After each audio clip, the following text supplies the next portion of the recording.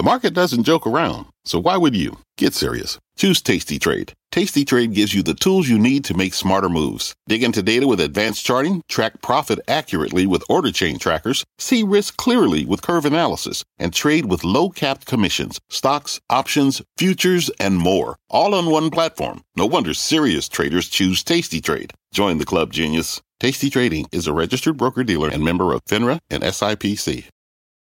You're listening to The Exchange. Here's today's show.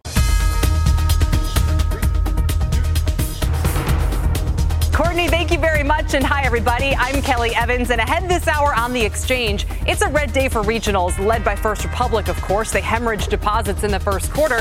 Our guests say it's now a battle for survival. Will we see the same from PacWest when they report in a few hours? Or is this just a First Republic problem? We will get the latest and their opinions on that. Plus, Google or Microsoft, both are about to report. Google is cheaper, but Microsoft has handled the AI disruption better so far, and both have slowing cloud businesses.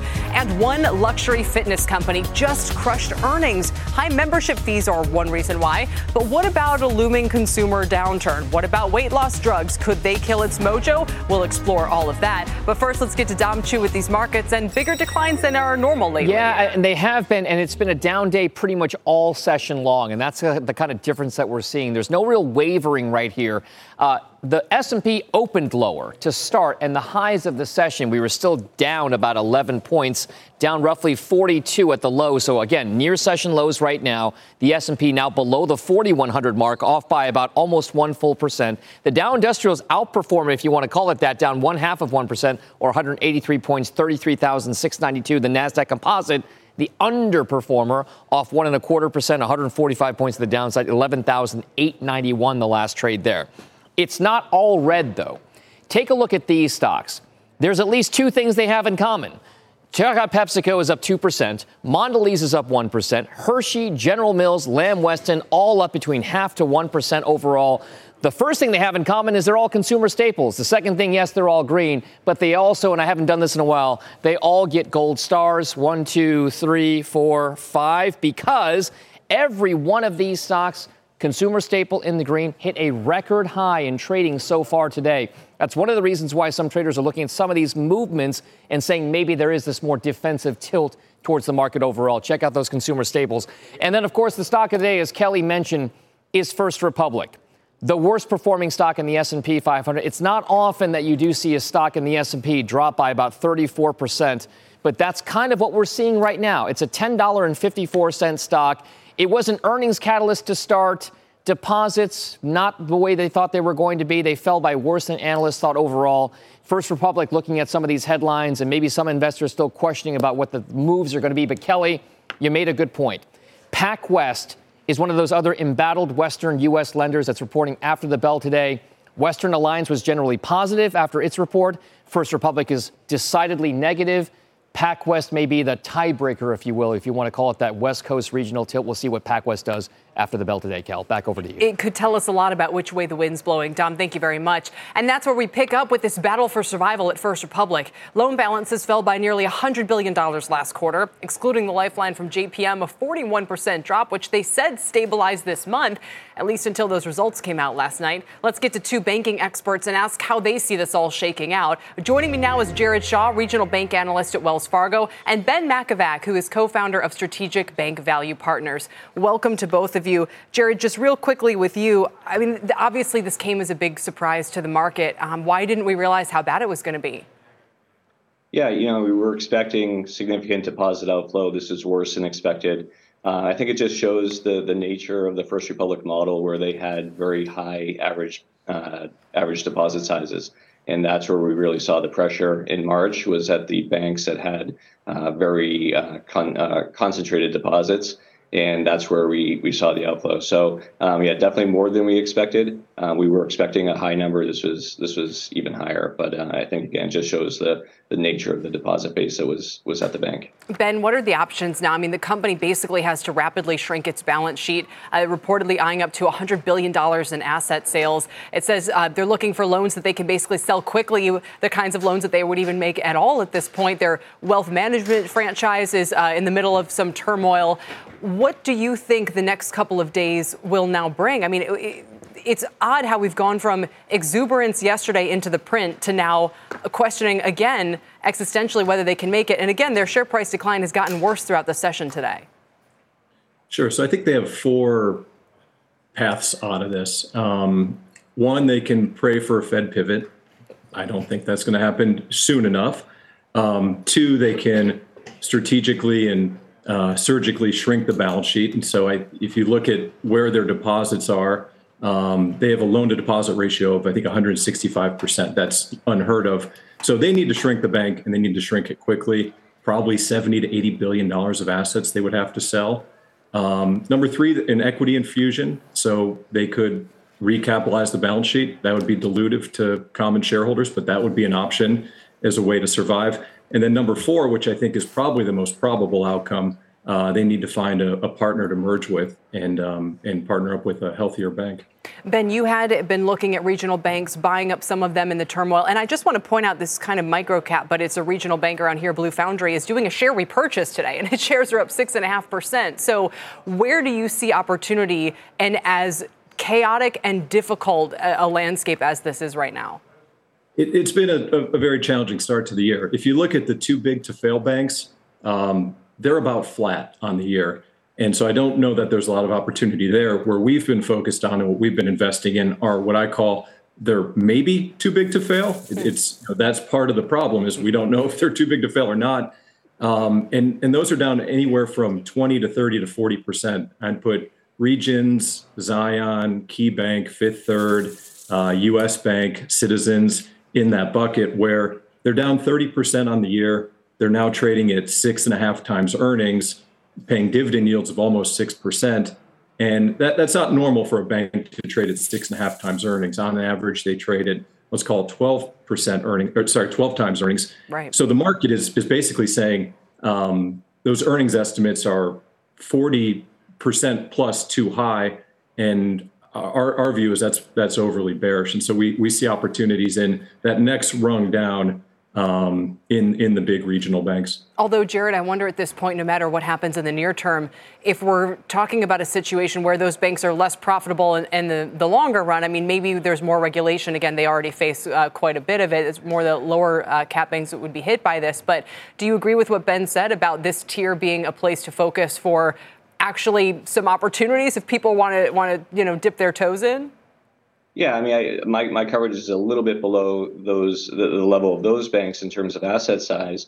But yeah, what we've definitely seen through earnings is that there was not a broad-based contagion, as some people I think feared maybe in mid-March. So when you look at banks in the Southeast, when you look at banks in strong geographies that are still the trusted financial advisor of their commercial middle market customers, we still think there's a lot of opportunity there. In terms of expenses, yeah, there's likely to be higher expenses, certainly from FDIC premium surcharges. And then on capital, we're likely to see some change in the way these banks have to calculate and allocate capital, which will put incremental pressure on profitability. But to the point of where they're trading on a PE basis, we think there's still some really good opportunities out there in the cap banks. You know, and Ben, for people who are just so bearish, they say, I don't want anything, I don't want to have anything to do with this. You make an interesting point about 2008 and how the preferreds did back then. I mean, what would you say there about whether it's the bigs, the maybe too big to fail, some of the smaller players, and that being an interesting place for people to sniff around? I think there's two opportunities. If you want to buy the common equity, I think these bigger regional banks are the way to do it. If you want to go further out on the risk spectrum and get involved in some of these banks that are more in the eye of the storm, so the PacWest, the Western Alliance, the preferred stocks are probably the way to do it. I think there's two ways to win. One, the bank manages through the storm and navigates through it. Or two, like I mentioned with First Republic, they partner up with a bigger bank and become part of a bigger, better bank. And when that happened in 2008, the preferred stock that was outstanding was converted to an obligation of the acquiring bank. And so Merrill Lynch, for example, became a B of A preferred stock. National City Bank here in Cleveland became a preferred stock of PNC Bank. And I think that could be a blueprint for an attractive opportunity for someone who wants to get into the banks that are in the eye of the storm. Yeah, if they want to do that. I'm queasy just talking about it. Thank you both very much for your time today. Really appreciate it. Ben McIvack and Jared Shaw. Despite those issues at First Republic, my next guest says the predictions of a banking Armageddon after SVB haven't come to fruition, and it means calls for rate cuts from the Federal Reserve, well, they're still premature. Joining me now is David Zervos. He's the chief market strategist at Jefferies. He's here on set along with CNBC senior economics reporter Steve Leisman. Welcome to both of you. Do you want to just key off of what the bank's analysts were just saying? I saw you both kind of chuckling at the maybe too big to fail comment. And Steve, I just wonder if we're going to have to test that once again here, if things look, things are looking worse in the months to come, this kind of regulatory gray area, and our policymakers just going to have that, okay, well, worst comes to worst, well, we will step up here. So as our colleague David Fabers reported, there is a plan going back and forth about the other banks stepping in. I'm not sure how much they're loving that plan of them stepping in. I'm not hearing they love it a whole lot. I'm pretty sure there's not a whole lot of appetite on the part of officials now to step in and provide a bucket of money with which to wash down or wash off the sins of First Republic, such as they may be. I'm not hearing that that's something that they're willing to do. They're monitoring the situation as far as I know, but I think they've spoken their piece when it comes to creating this bank term funding program, providing access at the window. And honestly, you can't, if you're a policymaker, sit there and make policy for another black swan event. It's like, well, something bad may happen, so I'm not going to do X, Y, and Z. I kind of disagree a little bit with David about how dire the situation could be. Really? But I'll let him have his piece, obviously, but I understand the idea that you can't sit there and say, well, a bank may fail down the road, so therefore I'm not going to hike now. What, David, explain a little bit. I mean, if regulators came to you, would you say, listen, don't be too quick to jump into this because it is contained and it's not Armageddon and everything's fine? I don't know. The last week, even the deposit data, it looked like things were moving around again. I think things have settled. There's no question they've settled. First Republic's been an issue now since the beginning. Its stock has been, down at 12 to 16 bucks and bouncing around there after losing 80%. I think there's two big questions. One is, are there specific financial instability events that the Federal Reserve needs to react to? And I think Steve answered that question beautifully. The answer is no. They've set up the programs. They're done. They've solved those. And if there needs to be more, there will be more if they become systemic. So it's not going to get in the way of monetary policy doing what it's supposed to do, which is anchor long-run inflation expectations and manage the dual mandate. We've seen that. That's done. Then the question is, what are these banks worth? What is the whole banking system worth in a world where your deposits can disappear and you can lose $100 billion in the snap of a finger, or what happened at SIVB? Hold on, I'm going to move a couple $100,000 now, right with my phone. A deposit run on a bank because I just picked up my phone. And to your point about the value of these franchises, Dave, I mean, we're talking about the banks largely trading where they were when Trump was elected in 2016. Yes. This has been that was 7 years ago already. And so you have to wonder if that's already reflected in some of the valuations, even though plenty would say Kelly, that's my problem. If you guys would pull up the KBW, the banking index, banking equity values are down, and they're not back to where they were before. And banking equity values matter for banking safety and soundness in a way that it doesn't matter for normal companies, sure. Right? It's part of how they might be able to raise money. So to the extent that that is down and remains down, it still suggests to me there are problems in the banking system. And not to mention the joke I just made about moving money, I think that's a big deal. Or is it just a bad business? Is it just a tough business to be in right now? It's a business that's changing, and perhaps there is some systemic risk that comes to those changes. I'm sorry. But I actually think the point is, I think the Fed has all the tools to deal with the systemic risks. We built so many great tools since 08, 09. The ECB used them to deal with the Italian government bond market. The UK dealt with the long end of the gilt market. We dealt with our banks and the residential mortgage hedging problems. We don't have that problem. We can set up financial funding facilities on anything we like, munis, corporates, commercial real estate. That is not going to get in the way of the monetary policy debate. Is the Fed going to hike rates on May 3rd? I think absolutely. They are still fighting inflation demons. Are they going to let financial stability get in the way of that? No. But are there fundamental changes going on in the banking industry?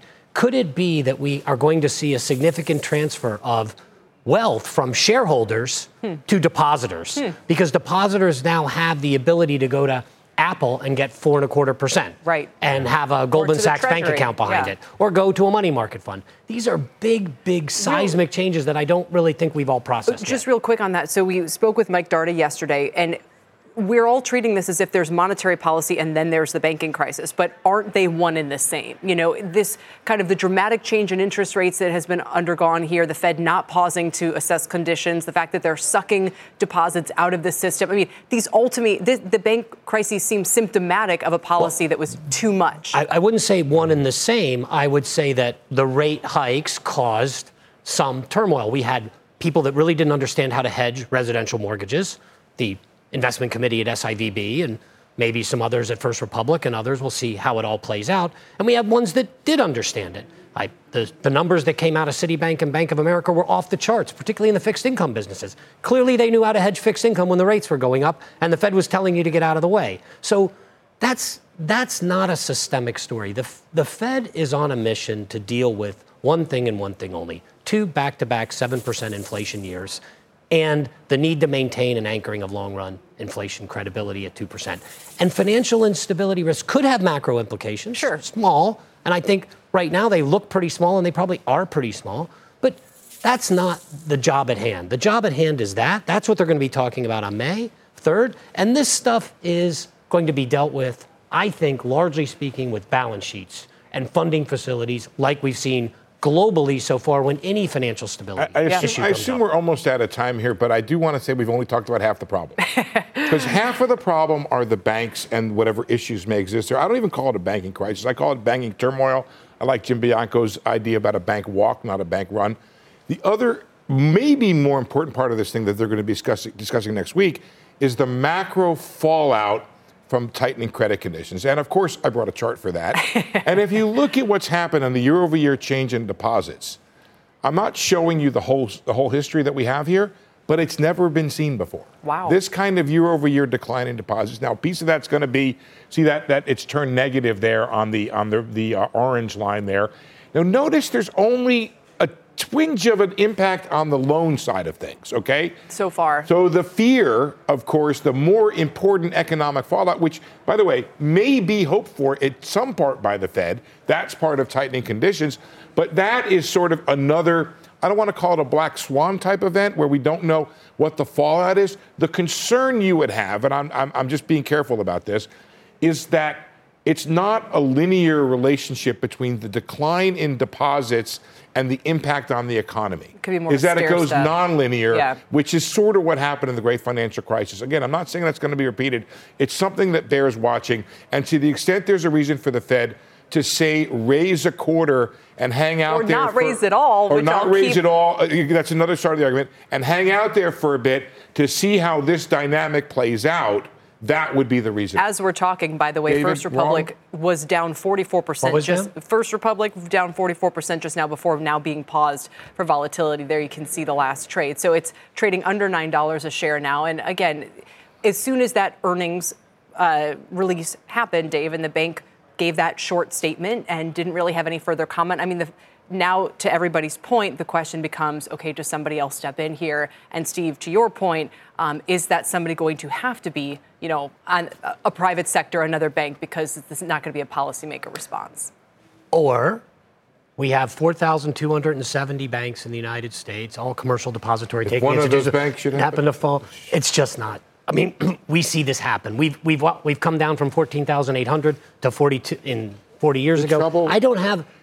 There are lots of people lined up to take over the client bases of all of these banks. The only question here, I think you both acknowledge, is does renewed trouble at First Republic bleed into trouble at any other institution? If not, because we have these backstops now and everyone's moved their cash around and kind of that initial round has stopped, then no one has to care, broadly speaking. If for some reason we start getting on social media or hearing people talk about, hey, I just better make sure that my bank is safe. So if First Republic... I want to tee David up to answer this question because before we came on air, David and I were talking about deposit betas, okay? How secure is your deposit base in this world where you can go to a money market and get a government-insured, not government-insured, but a government money market. It's not insured by the government, but it's really tight in terms of what it invests in. Earn 4.5, 4.60, whatever it is right now on your money, or go into this Apple thing And so the question is not limited to First Republic. It's about the business model of these banks that rely upon what they thought were sticky deposits and end up being sort of having lousy glue. I think the macro story is we are in the process of taking money from shareholders in banks and delivering it to consumers with higher deposit rates. And I think they're going to be able to get that. Apple is facilitating that. And this whole structure of what we've learned about bad investments is getting people to think about, why am I leaving my money there? And I'm not sure, Kelly, that actually may be stimulative.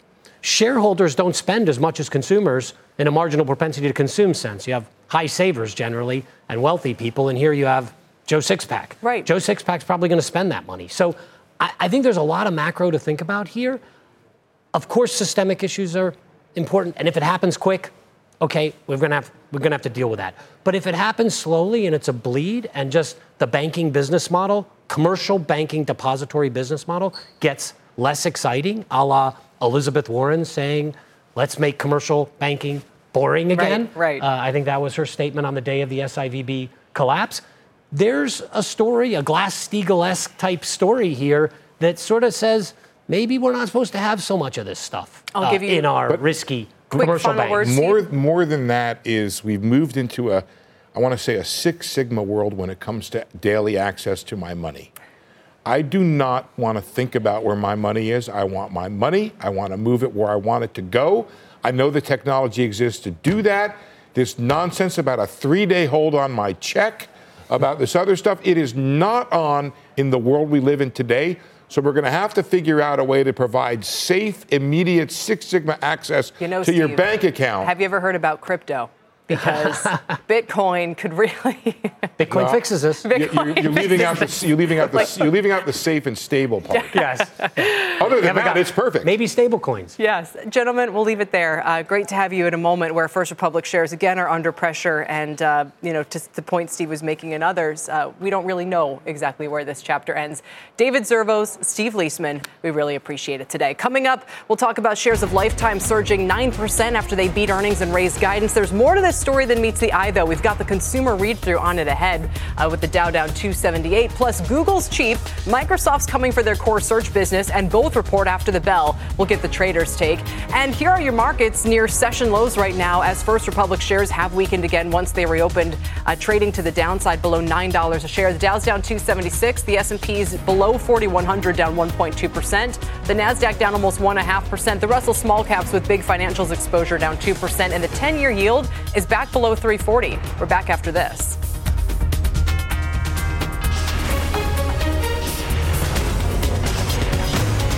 This is The Exchange on CNBC. From their innovative practice facility to unmatched views from the fairway, the PGA of America is helping lower scores and elevate fan experiences with 5G solutions from T-Mobile for Business. Together, we're using AI-powered analytics to expand coaching tools and bringing fans closer to the pros with 5G connected cameras. This is game-changing innovation. This is the PGA of America with T-Mobile for Business. Take your business further at T-Mobile.com/now.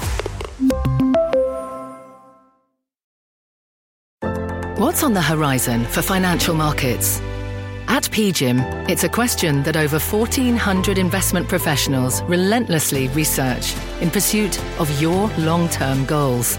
Specialized across asset classes, but united in collaboration, our teams provide global and local expertise. Our investments shape tomorrow, today. Pursue your tomorrow with PGIM, a leading global asset manager.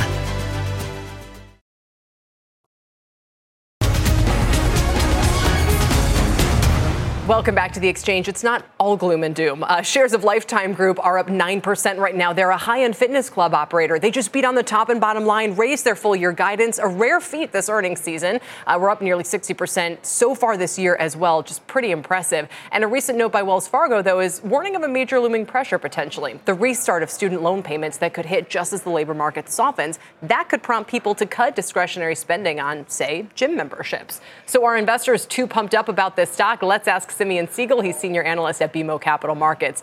It's good to see you, Simeon. And banking crisis on the one hand and Lifetime doing amazingly on the other. By the way, I was listening to the last segment, and I'm just thinking how much of like a comedic relief I'm going to serve here. That was intense. I know. So, great to see you, Kelly. I think that we are seeing some nice traction in gyms, whether it's Lifetime on one end or Planet Fitness on the other. I think that there are certain things people are spending on, and this feels like the recession that we've all been waiting so long to finally hit. Like people have never been so excited for a recession. But we are seeing, despite all these headlines, we're seeing people spend. And I think what was interesting, membership and the amount and the price per membership were both up double digits. Well, and it's kind of what Dave Zervos was saying, that, on the big picture, giving people 4% on their money all of a sudden is the kind of windfall we haven't had in a long time. Yeah, maybe even ever for a lot of people. But the question is, are they seeing that, right? Or is this an outlet? And this is something that after being cooped up, it's been a long time. You and I had many a during and post-pandemic conversation. Mm-hmm. Perhaps the gym is some form of a necessity for people, right? Perhaps it's less discretionary and it's more staples. And obviously that's, depending on what the spectrum is and how much you're spending, that may sound a little bit absurd. But I think we are seeing people spend on things they want. We're seeing people spend on things they need. And perhaps this is some blend in between. Yeah, Lifetime, I'm not even that familiar with the company, but for those who don't know, we're talking about average membership of $162 a month, over $200 in a lot of urban centers. Do you think these are going to be the first to crack in a macro slowdown? Or literally, listen, student loan payments, they went through and looked at this clientele. And if they start saying I have to pay a couple $100 a month once those payments restart, then I'm going to have to cut my pricey gym membership. Right. So now it's a really interesting question because on the one hand, we're looking at the price level. On the other hand, we have to think about the demographic.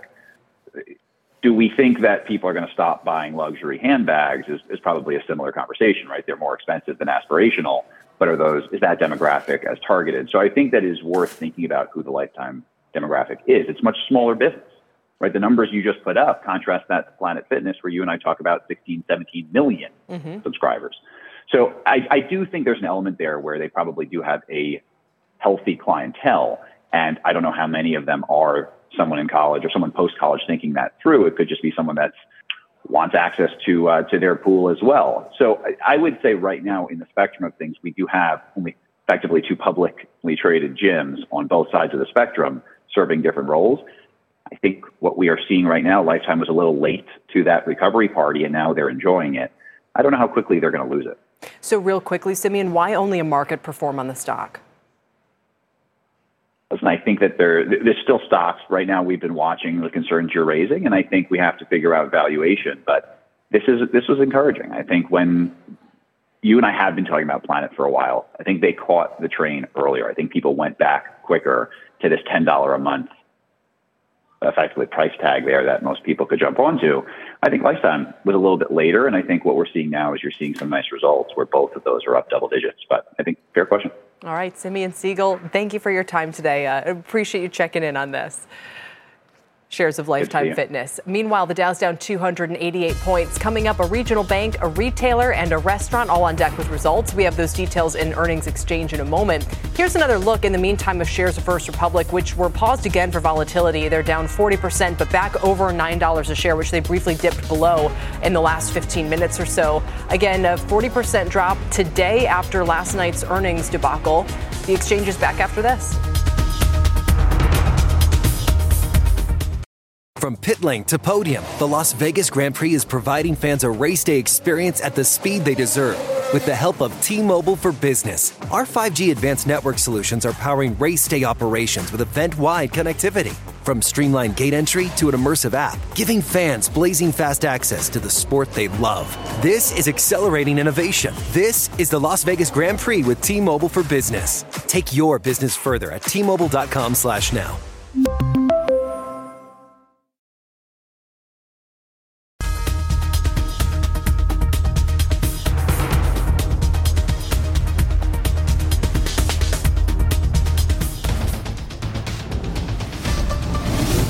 down day for the Dow, but that doesn't mean it isn't time for your CNBC News update at this hour. I'm Tyler Matheson. The World Health Organization says there is a high risk of biological hazard in Sudan after combatants seized a laboratory, according to Reuters. This comes as the Sudanese army and the rival paramilitary force agreed to a 3-day ceasefire. It's a shaky one. The WHO said on Friday that more than 400 people have been killed since the conflict began. After seeing huge success with 2021's Squid Games, Netflix says it will invest $2.5 billion in South Korean film and TV production over the next 4 years, double the amount it has spent in Korea since 2016. Netflix's co-CEO Ted Sarandos made the commitment during a meeting with the South Korean president in Washington. Sarandos said Netflix is confident that the Korean creative industry will continue to tell great stories. And the 2024 election is likely to feature massive turnover in local election officials. A survey from the Brennan Center for Justice reveals that approximately 1 in 5 of all election workers will be new and will have never worked a presidential election before.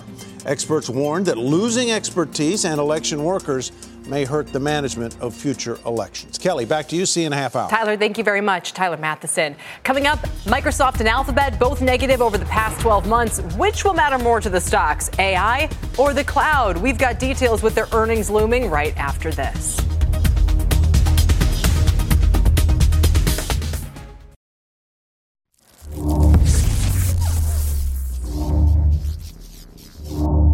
Welcome back to The Exchange. For today's Tech Check, it's all about the marquee names reporting after the bell today. Alphabet and Microsoft, of course. I shouldn't frame it like this, but who will come out on top? Eric Sheridan is managing director at Goldman Sachs. He covers Alphabet for us. Morgan Stanley's Keith Weiss is here to preview Microsoft today. And from the investor side, James Chuckmuck is here. He's co-founder of Clockwise Capital. On set for all of this, as well as our own Deirdre Bosa. Deirdre, welcome to you. Let's start with Alphabet coming off 3 straight quarters of earnings declines. They recently announced drastic cost cuts, including their first major mass layoff since going public. They're also shoveling cash into artificial intelligence. And Eric, you say AI is one of the key things to watch here, but how much is that really going to show up in today's report? I think there are going to be 3 important components to the report tonight. Number 1 is going to be the strength or cyclicality in the advertising business that comes through in search and YouTube. That's probably going to be the biggest driver of incremental results tonight. Second will be the cost-cutting initiatives that you referenced, how that flows through numbers beyond just the report tonight in Q1, and how it moves deeper into the year and maybe even changes some of the trajectory on costs going out to 2024. And then lastly, I would say the AI initiative. You know, the company has been much more on the front foot in the last 2 to 3 weeks in terms of press coverage of their AI initiatives and putting on display some of what they try to build for the long term. That contrasts with 6, 8, 10 weeks ago when I think the company was a little bit more on the back foot and Microsoft had a little bit more of the offensive on the narrative.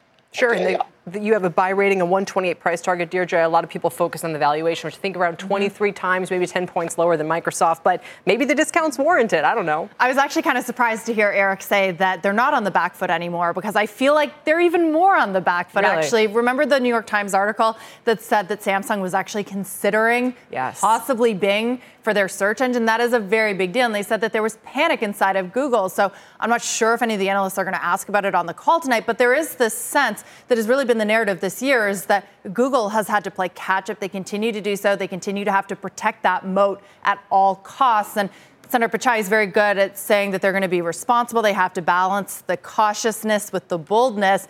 Is that going to be enough for investors at a time when they also have to cut costs? It's a bit of a paradox, right? They got to cut costs, but then get really excited about this future innovation. Right, invest heavily to keep up. All right, Chuck Muck, I know you're big on Amazon, but if I had to press you on Google versus Microsoft, who'd you rather today? Definitely Microsoft. I think I'm on Team Deirdre as it relates to Alphabet. I think it's going to be a back half story.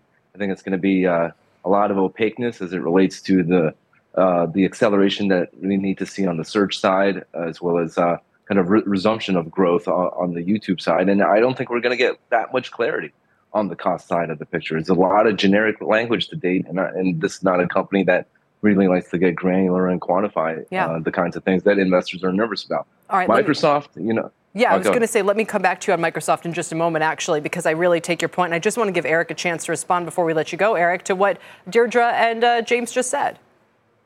We laid out about a month and a half ago that no one has invested more in AI than Alphabet has over the last 5 years. Sundar Pichai first talked about it being an AI first company at Google I/O in 2017. I wouldn't measure who wins or loses AI based on the first 3 to 6 months of this narrative. I think a lot of this story still is to be told in the years ahead. All right, Eric Sheridan, thank you, sir. We appreciate your time joining us from Goldman today. As we turn to Microsoft, also on deck, facing slowing growth in the cloud and sharp slide in demand for things like personal computers. Of course, perhaps arguably at the forefront of the AI race. We turn to Keith for opportunity in this stock. Talk to us about what your expectations are and what do you say to people who go, well, but it's expensive? Yeah, I would say compared to the opportunity, it's not expensive as of yet. Like you were talking about, generative AI is a massive opportunity for Microsoft on a go-forward basis. And we like their positioning because they benefit not just on the platform side of the equation, hosting the GPT model that powers ChatGPT, but also a lot of other products. But they also have a broader application suite where they can monetize that through stuff like Copilot for GitHub or Viva Sales. There's going to be a Copilot for Office 365 at some point that's going to be coming out. So they have both the underlying technology, but also a lot of avenues to monetize it on a go-forward basis. That's going to expand out the opportunity a lot and more than justify the valuation, in my view. James? I'd agree with all those points, but we do take pause a little bit on the valuation side. I mean, it's still at 10 times sales.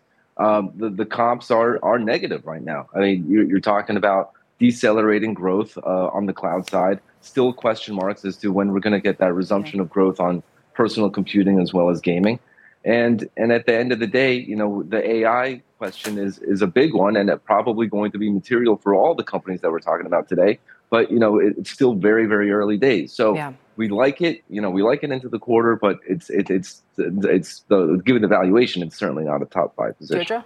I think we said early about 5 times in this conversation. It is very, very early days. And what we're going to get tonight is sort of the near-term risk for Microsoft and Google, by the way. And a lot of that centers on cloud for Microsoft. It is such an indication of how the rest of spending is going in the enterprise world. So if that disappoints, that could be a very big problem. Also, because let's not forget where these companies now stand in terms of the broader marketplace. I mean, concentration in these names has only been increasing this year. So it's going to have major ramifications. And I think a stumble in cloud for Microsoft and Alphabet would have major ramifications for that near-term stock price and valuation. And Keith, maybe you can just add a comment on the cloud here. And obviously, it would seem that Microsoft should recover from it, even if they have one better, because they can tell this great forward story, which even though it's early, is clearly already priced into the stock in terms of the multiple. And it's only a couple percentage points off its all-time high.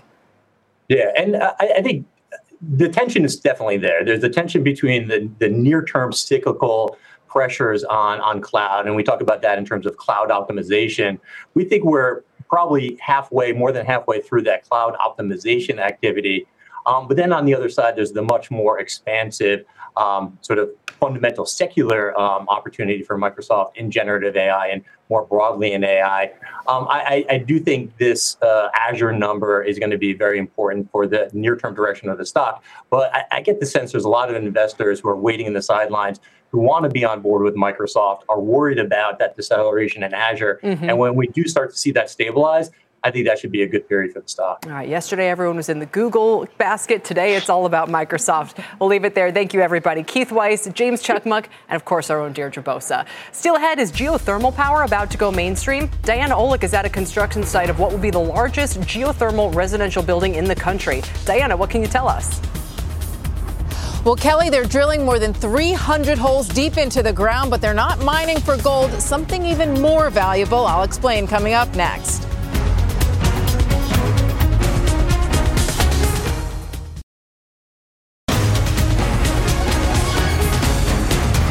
Welcome back. An ambitious law to cut emissions from buildings in New York City goes into effect next year. One building in Brooklyn getting ahead of that. They'll be at net zero upon completion in 2025. Diana Olick is at the construction site with a look at what will be the largest geothermal residential building in the state. Diana?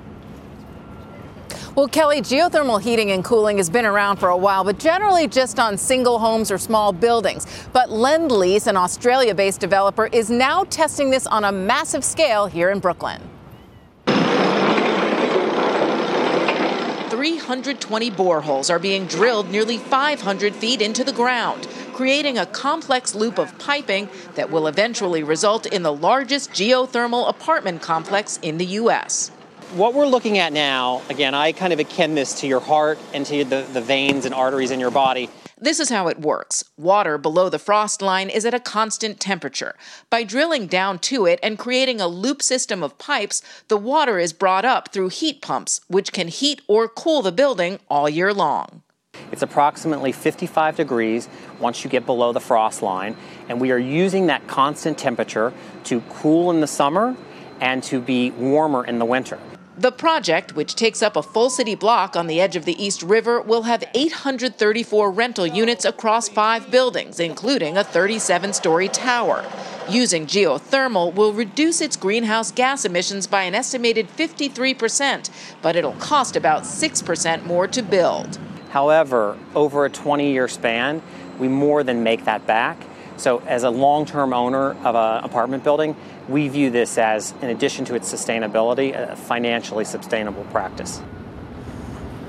Now, Lend-Lease will also get a $4 million clean energy grant from the state of New York. And while there will be some affordable housing units in the buildings, given the view that they're going to get from here, you can bet that the rents on this building, when it gets finished, are going to be top dollar, which right now, given the size, depending on the size, would be anywhere from $7,000 to $10,000 a month. Kelly? And Diana, I'm wondering about the prevalence of geothermal for, single-family homes across the country. That's been a long under consideration idea, but is it economical?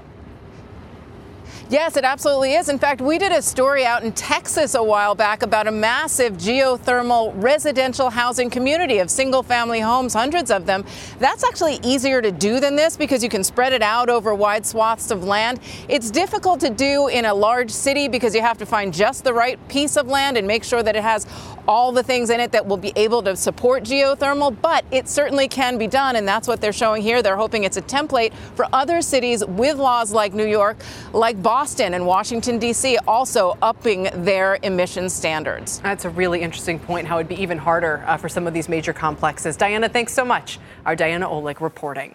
Still ahead, Chipotle has beaten earnings estimates in 18 of the past 20 quarters. Short interest in Penske is about 21% as freight recession talk fears ramp up. And PacWest is the next regional bank to report as it's down 8% today. It offloaded $1 billion at a loss last quarter in terms of its bond portfolio. We'll tell you how to position ahead of all of these reports with the Dow down 310 points near session lows right after this.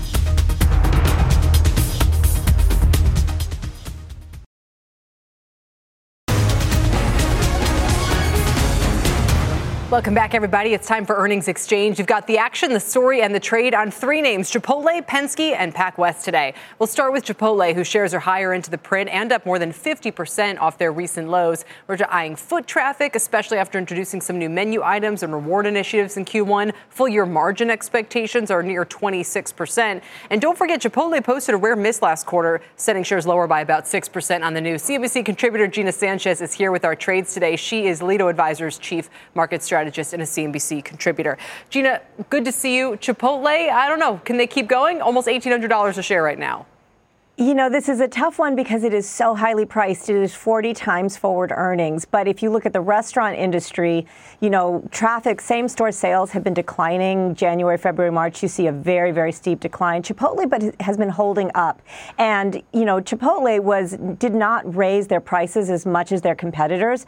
And so while that really hurt them, and that was part of their miss last quarter, was that they, got slammed by food prices. A lot of those food prices are finally starting to let up. Food pricing is starting to drop, with the exception of beef. Everything else is falling, and that should free up some margin for Chipotle, which is badly needed. But the good thing is that as we go into a recession, this is actually because they kept their price increases more modest relative to their competitors. They could attract more sales while, quite frankly, people are just going to be spending less on fast casual restaurants. No, in fact, it's impressive at a time when everyone seems to be beating because of these big price hikes that they're choosing a different tack, and you think it would pay off in the long run. Let's pivot and talk about Penske, Gina, because those shares are down ahead of their results, but up 18% this year. Last quarter was strong, but again, we have talk of a trucking recession, worries about rising inventory levels, concern about kind of what's going on in the auto market generally. Do you like the stock here? So this one's interesting because the forward, this is obviously really cheap stock, 8.8 times forward earnings, and expectations for growth next year. They're still expected to continue to post a loss next year. But, they're coming out of 3 years of a trucking shortage because of, COVID disruptions, and there was a trucker shortage. There just weren't enough truckers. And so they're coming into a slowdown when the whole industry itself was in shortage. And so people are still needing to buy trucks, and they are the leader in this space. Yeah. So, they're definitely priced down for a negative outlook, but they have more upside. Interesting. Okay, then let's close with probably the biggie of the day, which is obviously PacWest. After what happened at First Republic, PacWest shares are down 8%, kind of in sympathy with that. It's had its own challenges, but yet Western Alliance was able to turn in better than expected results. What's your read here? The trouble with PacWest is that they are in a group right now that just is unloved. Since the collapse of Silicon Valley Bank, and PacWest felt it along with everybody else, their stock dropped dramatically. And quite frankly, they lost a significant portion of deposits as well, along with many smaller banks who were losing deposits. They were forced to go to borrow at higher rates from the Federal Reserve in order to shore up their capital, and they're seeking a buyer for their commercial real estate and small business lending unit in order to, again, shore up their balance sheet. So, none of these are exactly signs that, help make you think, this is a good one to buy. But I think that this space, you have to be very careful. If they can achieve this sale, they could be set up quite nicely relative to the other banks. Right. Or maybe any sort of parting comment as we watch one of the few days all of a sudden, Gina, where we have some big stock moves, time when the VIX has been under 15. The markets make sense to you here? The markets don't know where they're going. I think that that's very, very clear. And I think volatility is where we go from here. We saw the markets destroy everything that had a high multiple and then lean into everything that was growthy. Now it's saying, gosh, maybe there really is going to be a recession. They don't know. We don't know where we're going yet. The pricing still hasn't settled. And I would say that you have to mind your actual, mind the underlying fundamentals of every stock you're buying right now. Yeah, to your point, the VIX, finally getting kind of a 2-point jump today. We'll have more on that next hour. Gina Sanchez, always a pleasure. Thank you so much. Thank you. That does it for Earnings Exchange today and for The Exchange. But next on Power Lunch, we've got an exclusive interview with JetBlue CEO Robin Hayes. Tyler's getting ready. I'll join him after this break. Don't go anywhere. You've been listening to The Exchange. Make sure you're subscribed to get each episode every day. Same time, same place. With threats to our nation waiting around every corner, adaptability is more important than ever. When conditions change without notice, quick strategic thinking is crucial. And with obstacles consistently impending, determination is essential in overcoming them. It's this willingness, decisiveness, and resilience that sets Marines apart. With our fighting spirit, we don't just fight battles, we win them. Marines are the constant our nation counts on to fight the unknown. And through adaptable problem solving, we do just that. Learn more at Marines.com.